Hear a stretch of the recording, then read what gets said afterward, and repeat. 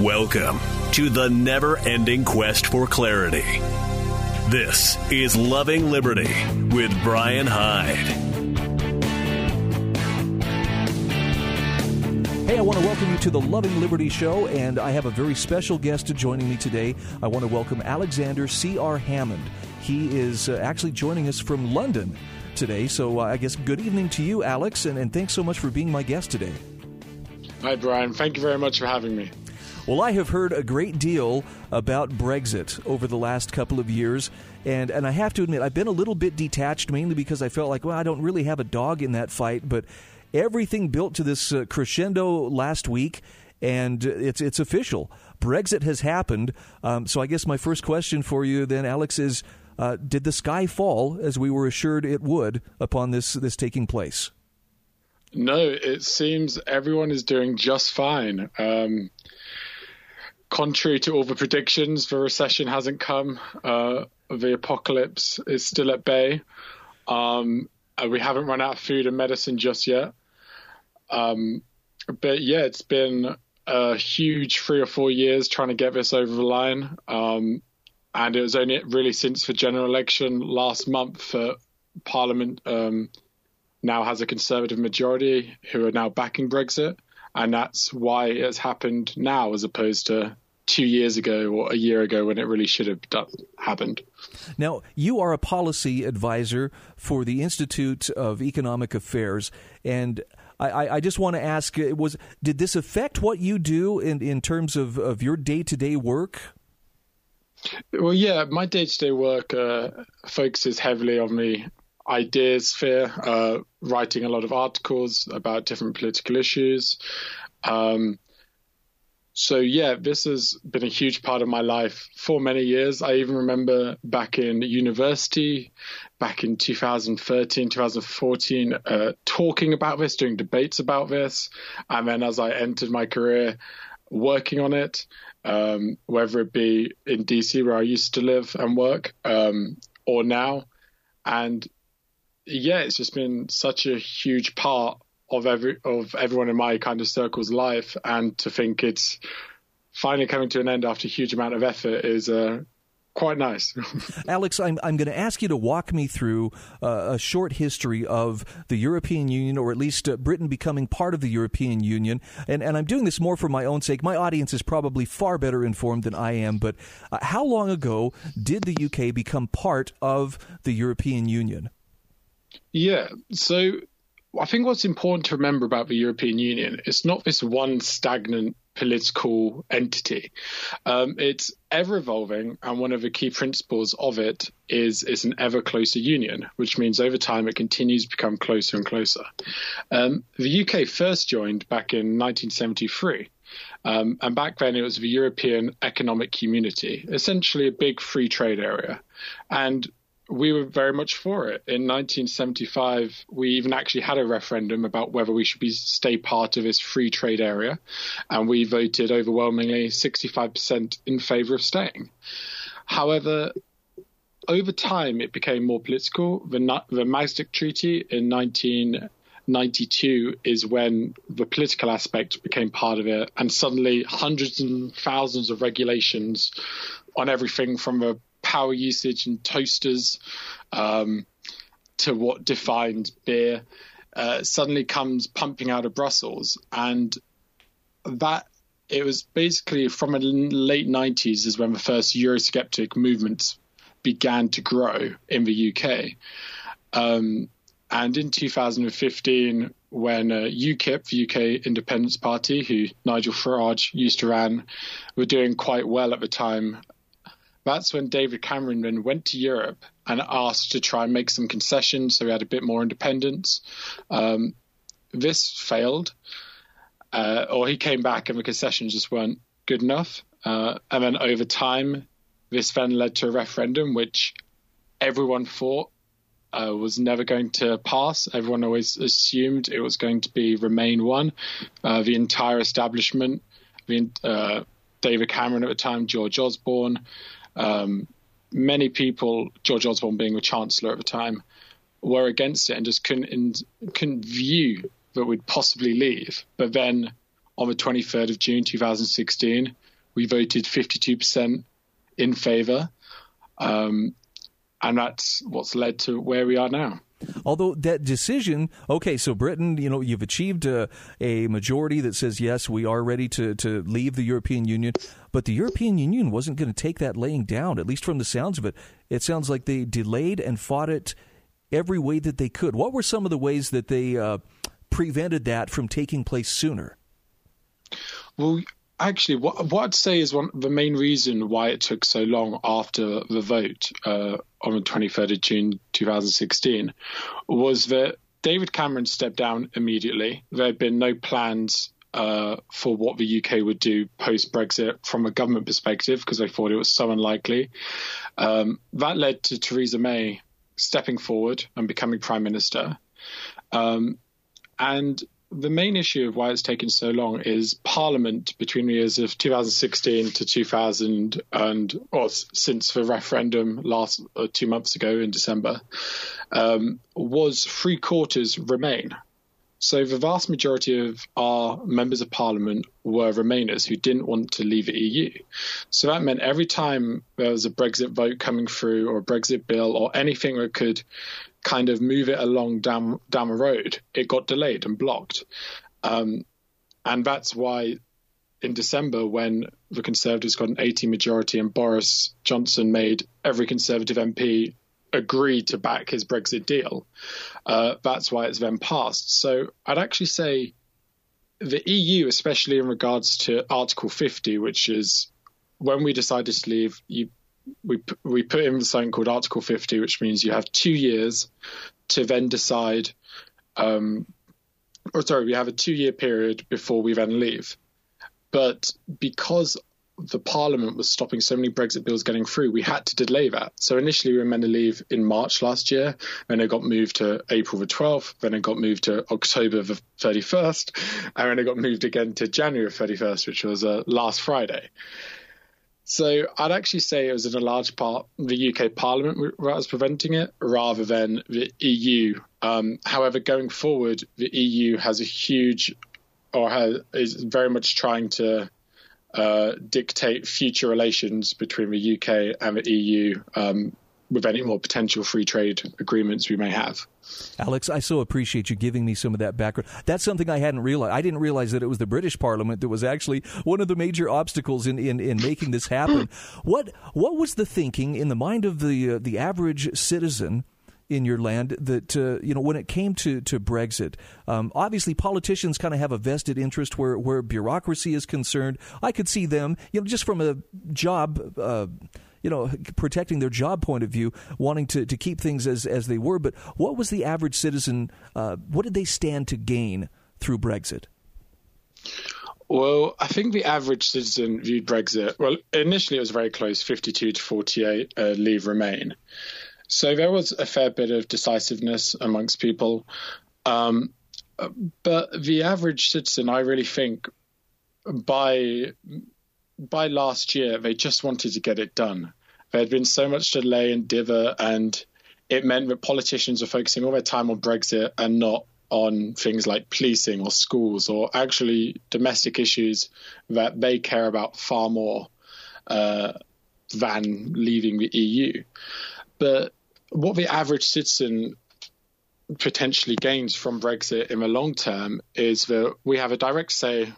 We can have a direct say over the laws we actually make. In the EU, the way the European Parliament is made up, all of the UK members of the European Parliament could actually reject a law, but if other member states agree on it, it would still then become law in the UK. So we now have a chance to kind of make our own future.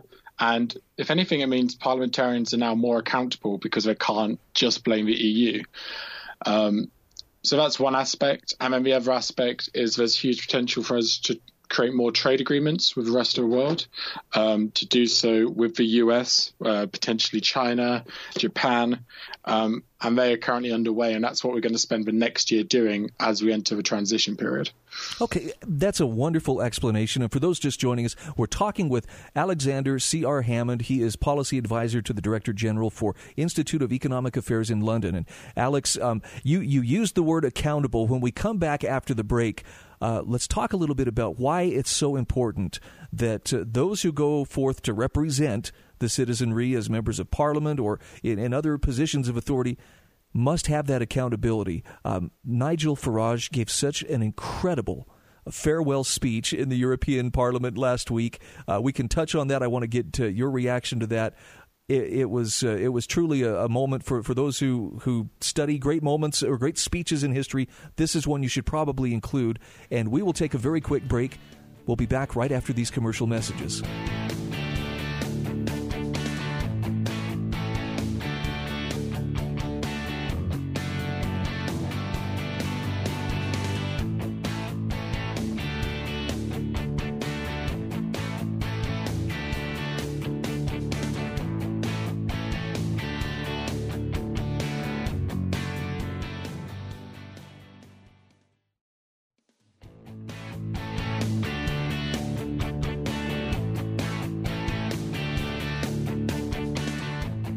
Hey, welcome back to Loving Liberty. I'm Brian Hyde. My special guest today is Alexander C.R. Hammond. He is joining me actually from London, England, and we're talking about Brexit. And Alex, I so appreciate you walking me through some of the history behind this historic event that took place last Friday. Although during the break, you were telling me that even though officially now the Brexit has begun, the transition period has begun, practically, did the laws change overnight, or is there a period in which a transition has to take place? Yeah, so what happened last Friday is we entered something called a transition period. So what that means is the UK is now no longer a member state of the EU. We have no members of the European Parliament. That's why you saw Nigel Farage give a speech last week. We don't have an EU commissioner, and we have no judges in the European Court of Justice. But none of our laws have currently changed. Until the 31st of December this year, we're in a transition period whereby, think of it as it's just an opportunity for us to create trade agreements with many countries around the world, including the EU, America, and kind of decide what regulations and laws we can change once we actually leave. So currently our laws are exactly the same as before and are aligned with the EU, but this is just an opportunity for us to start properly planning trade deals and various ways we can change from current legislation. Something you had mentioned that really piqued my curiosity. In the first segment, you had talked about how one of the downsides of being part of the European Union was if there were a law, for instance, that other member states really felt strongly about, they said, yeah, this is what we want, but say that maybe it didn't play so well in Britain. If enough of them voted that, well, but this is what we want, it would still become law, even if your citizenry didn't want it. Can you give me an example of maybe some of the laws that helped to build support for the Brexit movement? So I think one quite big one is in regards to our fisheries, is being part of the EU meant that countries from Europe had access to English waters, had a lot of quotas on different types of fish they could capture. And in some cases, that was really a detriment to English fishermen. And going forward, Boris is trying to create a free trade agreement with the EU.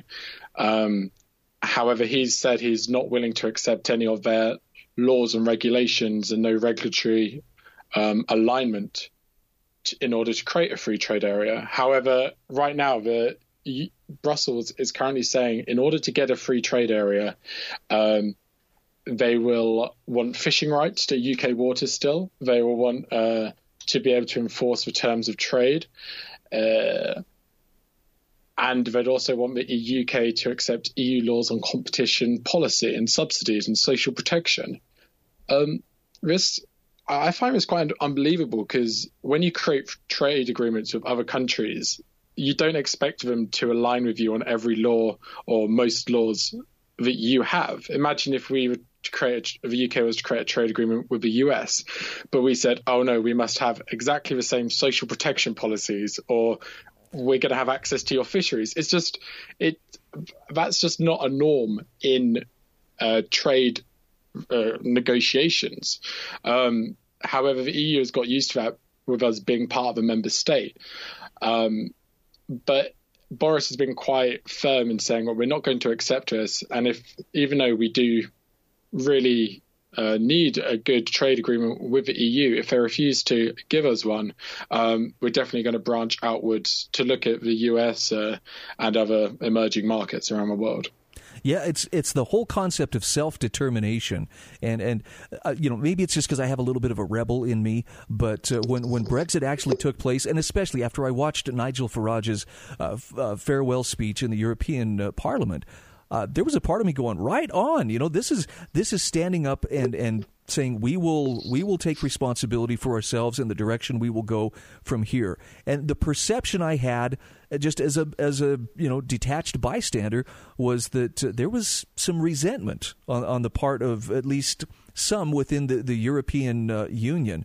Is it safe to say there were member states that were sad to see Britain go because they felt that there was an advantage in I don't know, having access to your resources, your waters, or something else? Yeah, I think a fair few member states, and especially their MEPs, were sad to see the EU go.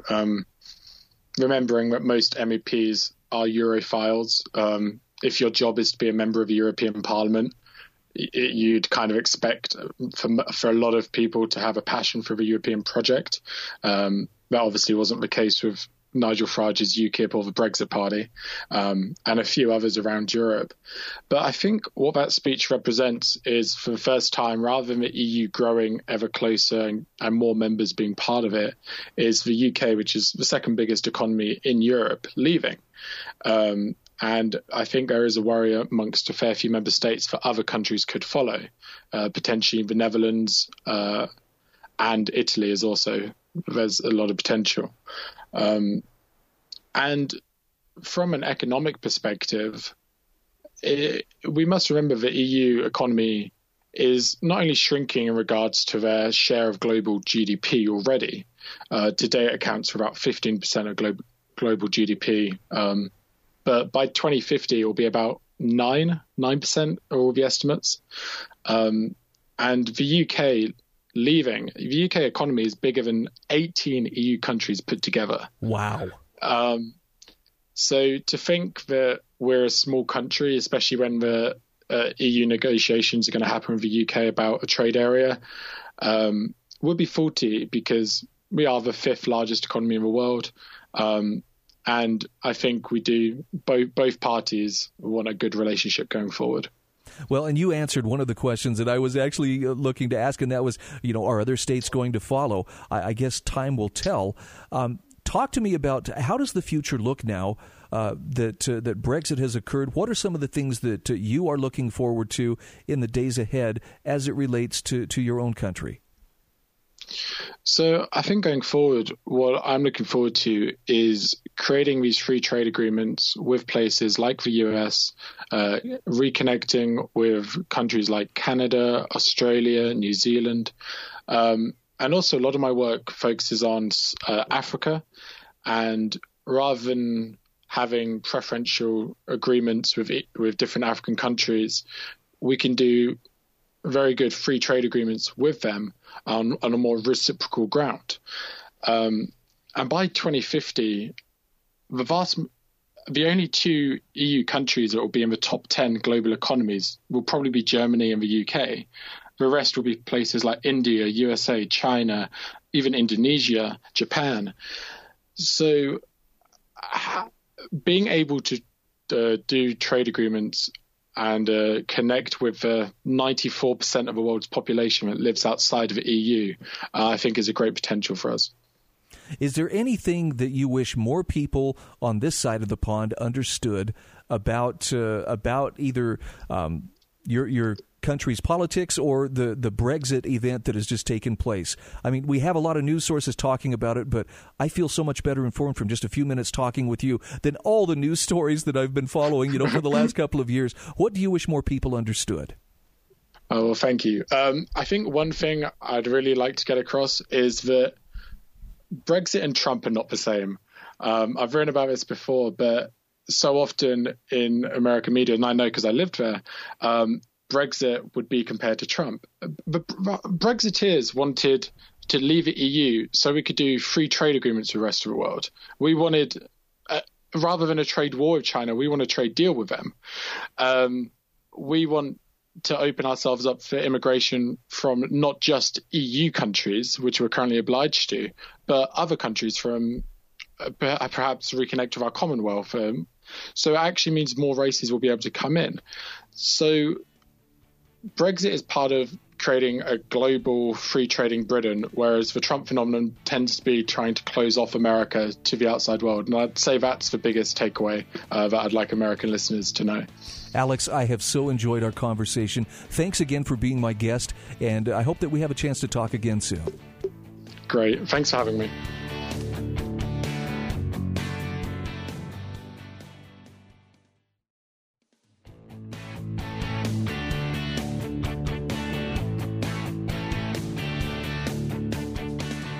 All right, we are back. Welcome to the Loving Liberty program.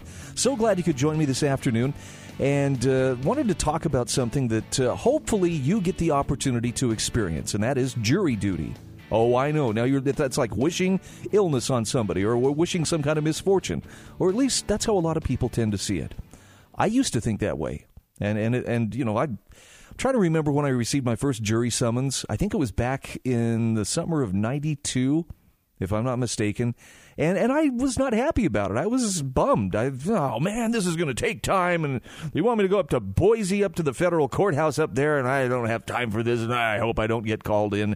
And I didn't, so I was relieved. But you have to understand, that was a point in time before I understood how essential the jury is to prevent injustice. And this is not to suggest that, every case that goes before a jury is going to be, something that they should acquit. But the biggest thing that I've learned that has changed my thinking about the jury duty quandary is you have more power as a juror than you think. In fact, if you really want to stop and think about it, the most powerful entity in any courtroom is not the judge. The judge is there as a referee, but it's the jurors who are there representing the people. And once you make that connection, things become a lot easier. So when I see stories like the one that I saw in Reason magazine recently, it's a case, Michigan v. Wood, and it's a crackdown on jury nullification. And it's something that I want to bring to your attention. What you do with this information, totally up to you. But if this is not a violation of the First Amendment, I don't know what is. So here's what's at stake here. Damon Root is the author, and he starts with a quote from the U.S. Supreme Court Schenck v. Pro-Choice Network of Western New York back in 1997. Quote, leafleting and commenting on matters of public concern are classic forms of speech that lie at the heart of the First Amendment. And speech in public areas is at its most protected on public sidewalks, a prototypical example of a traditional public forum. That's what the U.S. Supreme Court said in that Schenck v. Pro-Choice Network of Western New York decision. Unfortunately, the Michigan Court of Appeals has taken a dimmer view of what the First Amendment protects. In Michigan v. Wood, a case which took place 2 years ago, the court upheld the criminal conviction of Keith Eric Wood for handing out pro-jury nullification pamphlets while standing on the public sidewalk outside his local courthouse. Now the Michigan Supreme Court is weighing Wood's appeal. I guess the matter started back in 2015 when Wood took to the sidewalk in front of the courthouse in Big Rapids, Michigan, and distributed pamphlets he had obtained from the Fully Informed Jury Association, FIJA.org, just in case you're interested. You may and should vote your conscience, the pamphlets told prospective jurors. You cannot be forced to obey a juror's oath. Well, two of the people who took the pamphlets had been summoned to court that day for jury duty, and that led authorities to bring Wood up on charges of jury tampering, a crime defined by the state as willfully attempting to influence the decision of a juror in any case by argument or persuasion other than as part of the proceedings in open court in the trial of the case. That seems like a stretch to me, but that's what they ran with. The Michigan Court of Appeals rendered its judgment on Wood's fate 3 years later, pushing back against the argument that Wood's conduct was pure speech and that the state has no compelling interest in preventing a person from distributing educational pamphlets to potential jurors in public spaces. Now, Chief Judge Christopher Murray ruled that his behavior was precisely the type of speech states have a compelling interest in regulating through validly enacted statutes. Well, in a friend of the court brief submitted to the Michigan Supreme Court on Wood's behalf, Cato Institute legal scholars Clark Neely and Jay Schweikert offer a persuasive diagnosis of that ruling's constitutional ills. Their brief says the state not only lacks a compelling interest in censoring the speech at issue here, but rather has no legitimate interest at all in preventing people like Mr. Wood from educating their fellow citizens about the injustice-preventing role that juries have played in our system of government for more than 8 centuries. End quote. Exactly. See, we're not talking here about a violent thug out there menacing jurors, or mean-mugging them as they walk into the courthouse in hopes of gaining an acquittal. We're talking about a civically minded citizen exercising a bedrock constitutional right in a public forum. So as the article says, there's no good justification for this censorship. The Michigan Supreme Court should overrule the lower court's judgment and wipe Wood's speech-suppressing conviction from the books.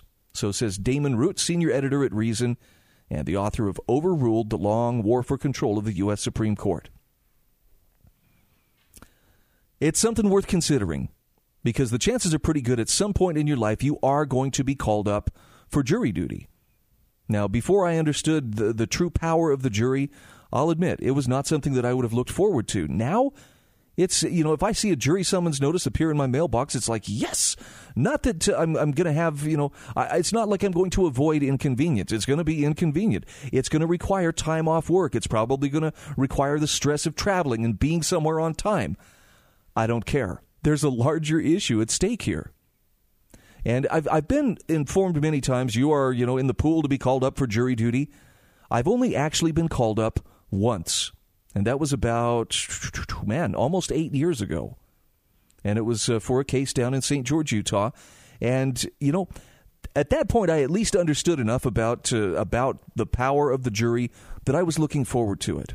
And what I did, I don't know. According to what this guy was arrested for, for jury tampering, I may have done something very similar as I sat there with those prospective jurors that morning outside the courthouse, waiting for us, our chance to go in and then go through the orientation and all of the stuff that you have to do before they start actually selecting a jury. Because I had a conversation with a number of people about the power of the jury. And it wasn't like I was set up like some street preacher and, preaching salvation under the law, to everybody. But I just, I struck up conversation with a few of the people around me, 2 of whom actually ended up being seated on the jury. I kind of felt bad. I was eliminated very quickly, and I don't know what it was. Maybe I wore the wrong tie. I don't know. But for whatever reason, I was struck from the prospective juror pool very quickly. And I was, back at work actually later that afternoon. Kind of a bummer. But what was really cool was 2 of the people I had spoken with about the jury, and it was nothing really, I don't want you to get the idea something truly subversive was going on here.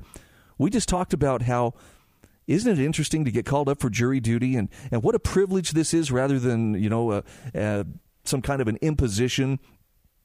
And, we discussed how the jurors have the power to judge whether the law is being applied appropriately. And I'm going to tell you, in this case, it was the case of a guy who had lent a car to his friend. He was actually a Mexican national here in the U.S. illegally. So, some people may take umbrage. Well, why don't they just deport him? But because his friend borrowed his car and then apparently was using it to transport methamphetamine or something, without the car owner's permission. Well, The friend got busted, the car was impounded, and because it was his car, this guy who didn't speak a word of English was charged with drug trafficking. Now, they had to have a translator there in court. I mean, it was really something. But the bottom line was, the jurors, as they discussed this case, as they discussed it when it went to trial, came to the conclusion that, yeah, if anything, he was guilty of stupidity or maybe just naivete, but what he did not rise to the level of convicting him of distributing drugs or trafficking in drugs. And they rightly acquitted the guy. See, that made my heart happy. That made me actually glad to know that there were people on that jury who got it and who understood that, yeah, the law's there for a reason. And had he been, some kind of a cartel, operative out there trafficking drugs and victimizing people, maybe that would have been the right thing to do to convict him. But in the case, as the facts were explained to them, yes, the drugs were found in his car. Yes, he admits it was his car. Yes, he admits he let his friend use his car. They still had the discretion to look at the case and to weigh whether the law was being applied correctly to him. And in this case, they said, no, it's not. And he was acquitted. Now, I know that may rub some people the wrong way. They may feel like, well, gee, way to go. You did tamper with the jury, or I don't know. I can't really take responsibility. Some of these folks were pretty well informed. But that's why it's essential you understand that when you are called to sit as a juror, you have the power to vote your conscience, regardless of what the judge tells you. You are representing the people. Therefore, you are among the most powerful entities in that courtroom. In fact, you are the most powerful entity because you are the jury. And the judge can't undo what you do, what you decide, rather. All right, thus ends our lesson in civics for this segment. Again, thank you so much for tuning in. We've got another segment straight ahead. This is Loving Liberty. We'll be back just the other side of these messages.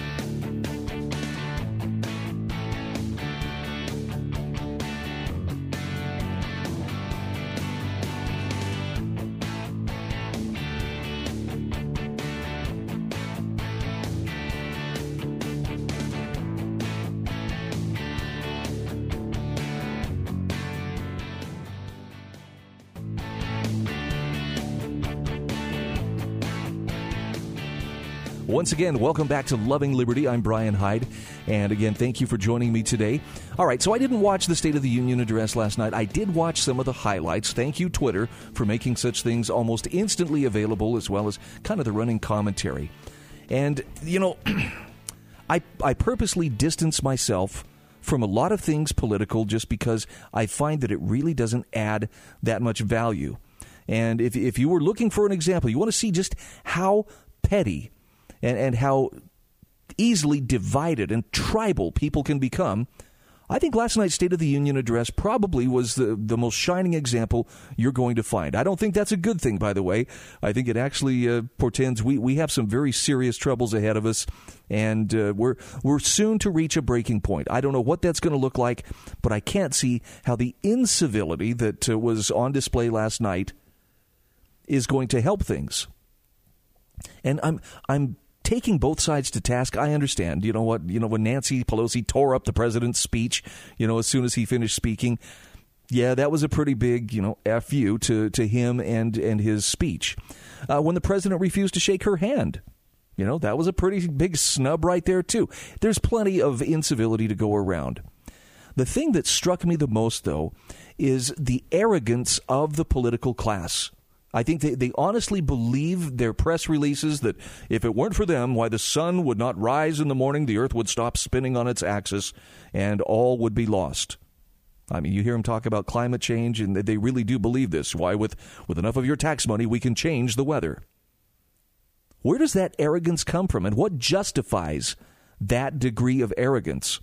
Tom Piatak, writing for intellectualtakeout.org. Actually, I take that back. This was originally published in Chronicles, a magazine of American culture, has an article titled "An Arrogance Justified by Nothing." And he has some points that are really worth considering. He says it was a revealing moment. Former GOP consultant turned never-Trumper Rick Wilson began ridiculing Trump supporters on CNN as credulous boomer rubes who believe Donald Trump is the smart one and y'all elitists are dumb. Muslim activist and New York Times contributor Wajahat Ali joined in, mimicking the Rube's supposed disdain for you elitists with your geography and your maps and your spelling and your reading, your geography, knowing other countries, sipping your latte. Well, Wilson kept pace, aping a southern accent to speak for the Rubes, who supposedly can look with suspicion on your math and your reading and disbelief at anyone who can follow all those lines on the map. Now, this third-rate comedy routine had CNN host Don Lemon doubled over in laughter as Wilson and Ali dismissed tens of millions of Americans as beneath contempt. The cackling trio's open disdain for the so-called deplorables was matched by an immense self-regard and a belief that those who think like them have a monopoly on knowledge and sophistication. It was a crystalline display of arrogance. Now, Tom Piatak says arrogance is never appealing or justified, but it is sometimes understandable when someone is greatly superior in knowledge or skill. Neither Wilson nor Ali nor Lemon has ever accomplished anything on which to base their cocksure belief that they are smarter and more knowledgeable than Americans who support Trump. And he says Ali's disdain was especially grating. He says, like Ali, my paternal grandfather was born in America to immigrant parents. Unlike Ali, he never would have expressed contempt for Americans whose families had built the successful, prosperous, and well-ordered society his parents had been allowed to enter. He was grateful to be in America and realistic about the role people with names like his had played in the American story. And the author here says the blunt truth is that America was a successful country before the first Slovak immigrant arrived, and America would have remained so even if no Slovak immigrant had ever been allowed to come. The same truth applies for immigrants from Pakistan or anywhere else. If Ali cannot summon up gratitude for the fact that his parents were allowed to come here and humility about the role Pakistanis played in creating America, he should get on the next flight to Karachi and bother us no more. He says the arrogance and mockery displayed in that CNN clip was far from unusual. It has become a defining characteristic of the social class with which Wilson, Ali, and Lemon identified themselves, the unmerited elites. Earlier incantations of America's elite class presided over a successful war for independence from the greatest empire on earth, the creation of the United States Constitution, and the settling and civilizing of the North American continent. They built up an economy that dwarfed all others, while also providing a broader level of prosperity than was ever thought possible.